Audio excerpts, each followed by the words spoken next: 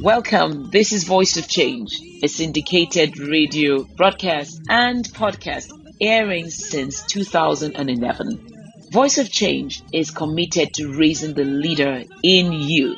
And because time is the unit of life, I assure you that the next few minutes you have decided to invest in your own leadership journey will be rewarded with a definite paradigm shift. Stay with me on Voice of Change.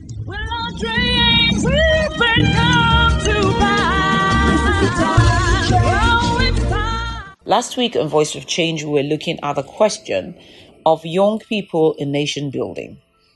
We started from defining what a nation is because as an architect who has been practicing for decades, I know that to build any building or space, I must first know what it is. So to build a nation, we must be clear as to what a nation is. Nigeria, in essence, is a nation of ethnic nationalities. In reality, a conglomeration of nations within nations. Some people allude to this as being the fundamental challenge that Nigeria has to surmount. However, when we look at other countries like India, who have over 4 times the ethnic nationalities that we have in Nigeria, or 8 times as much, depending on what indices we're looking at, we see that a multiplicity of nationalities or languages or cultural differences does not mean different people groups cannot forward as a nation. We then looked at what I considered to be the pillars of a nation. In my opinion, the pillars of a nation is the citizenry, the ideology, the vision around which they all gather. The vision could be defeating a common enemy. It could be achieving a common goal, but there must be an ideology around which people groups gather, or a group of people. America prides itself on being the land of the brave and the home of the free. Whenever the Americanness of an action by the state or by the people is called into question, it is on the basis of this belief and on the basis of the United States Declaration of Independence, an ideology that all subscribed to on the 4th of July, 1776, and which is meant to still guide the United States of America till today. The institutions also are a pillar of the nation. The legislature, the executive or the presidency, the judiciary, and of course civil society and other aspects of nationhood. This week, we will be examining some fundamental concepts in nationhood, chief of which is the Commonwealth. Join me after this break to examine the question of what the Commonwealth of a nation truly is. Voice of Change is offered by AB Consulting and Awesome Treasures Foundation Partners. Subscribe to Voice of Change podcast today on iTunes and Spotify, and don't miss a single episode. Welcome back to Voice of Change. I'm your host, Olajumoke Adenowo, and you can follow me on Instagram at Jumoke Adenowo. What is the Commonwealth of a nation? The answer is actually found in its very name. The wealth that is common to everyone, the wealth that belongs to everyone. All nations have the Commonwealth as a resource that is for all. This does not mean that under every political construct, that every citizen is entitled to the same amount of wealth as the other. The Commonwealth actually would be the resources of the nation that is held for the common good.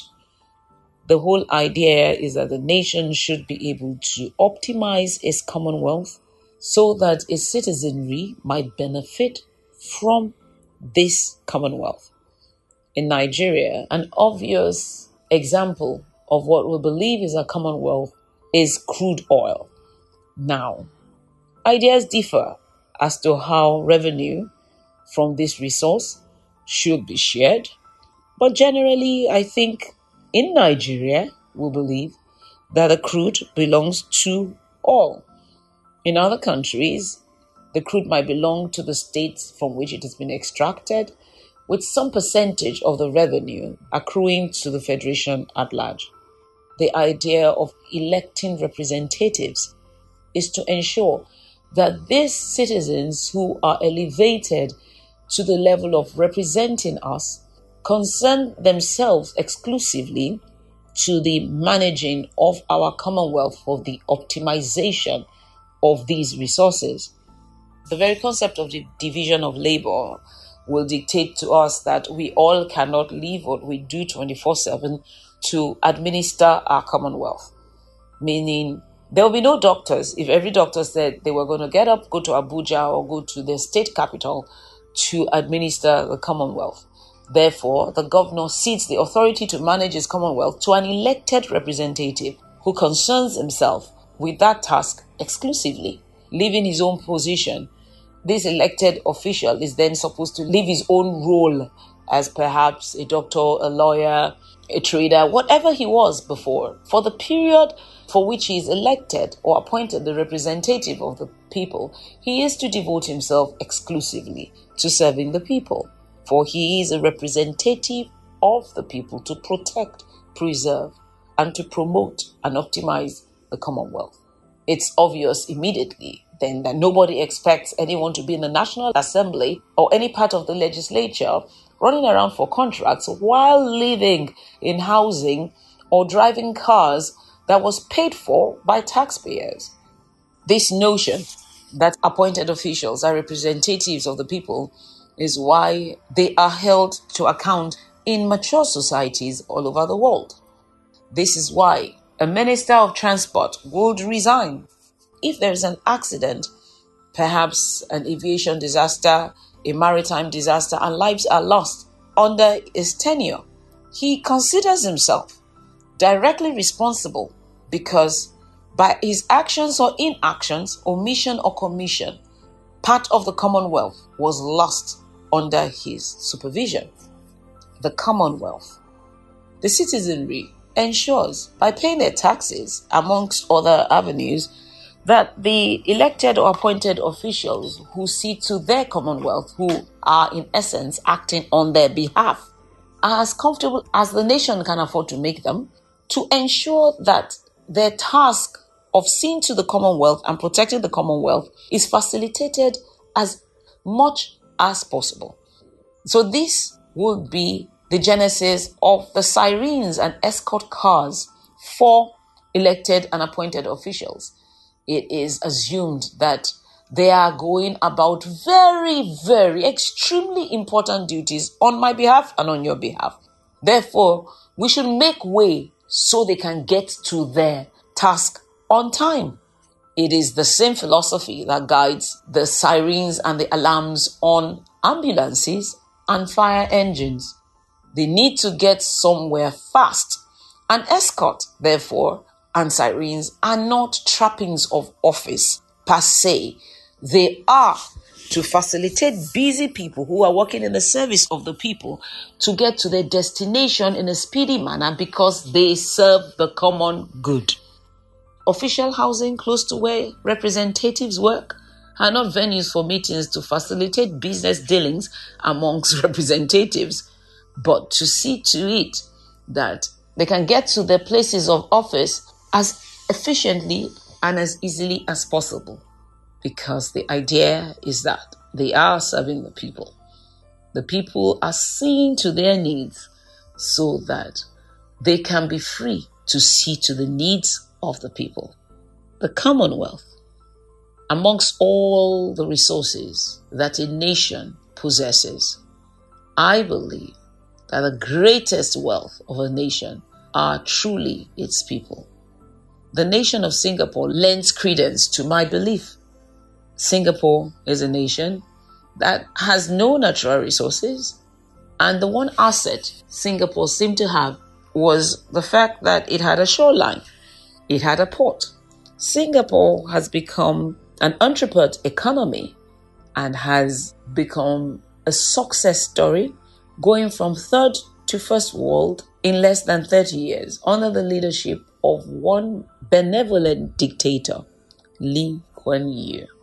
Singapore proved that you don't have to have crude oil. Singapore proved you don't have to have diamonds, you don't have to have gold. Singapore proved that the true resources of a country lies in its human capital.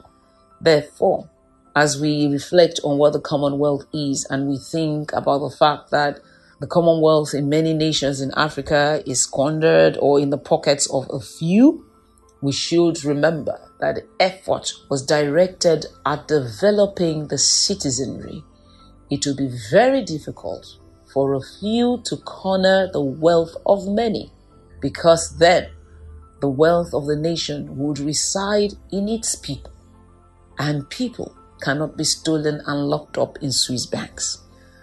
As young people, let us remember as we rise in our leadership capacity, either as a supervisor in the bank today, as a prefect in your secondary school, or whatever cadre of leadership you find yourself in, remember that your people whom you serve are your greatest resource, and you need to develop these people, indeed to develop the Commonwealth.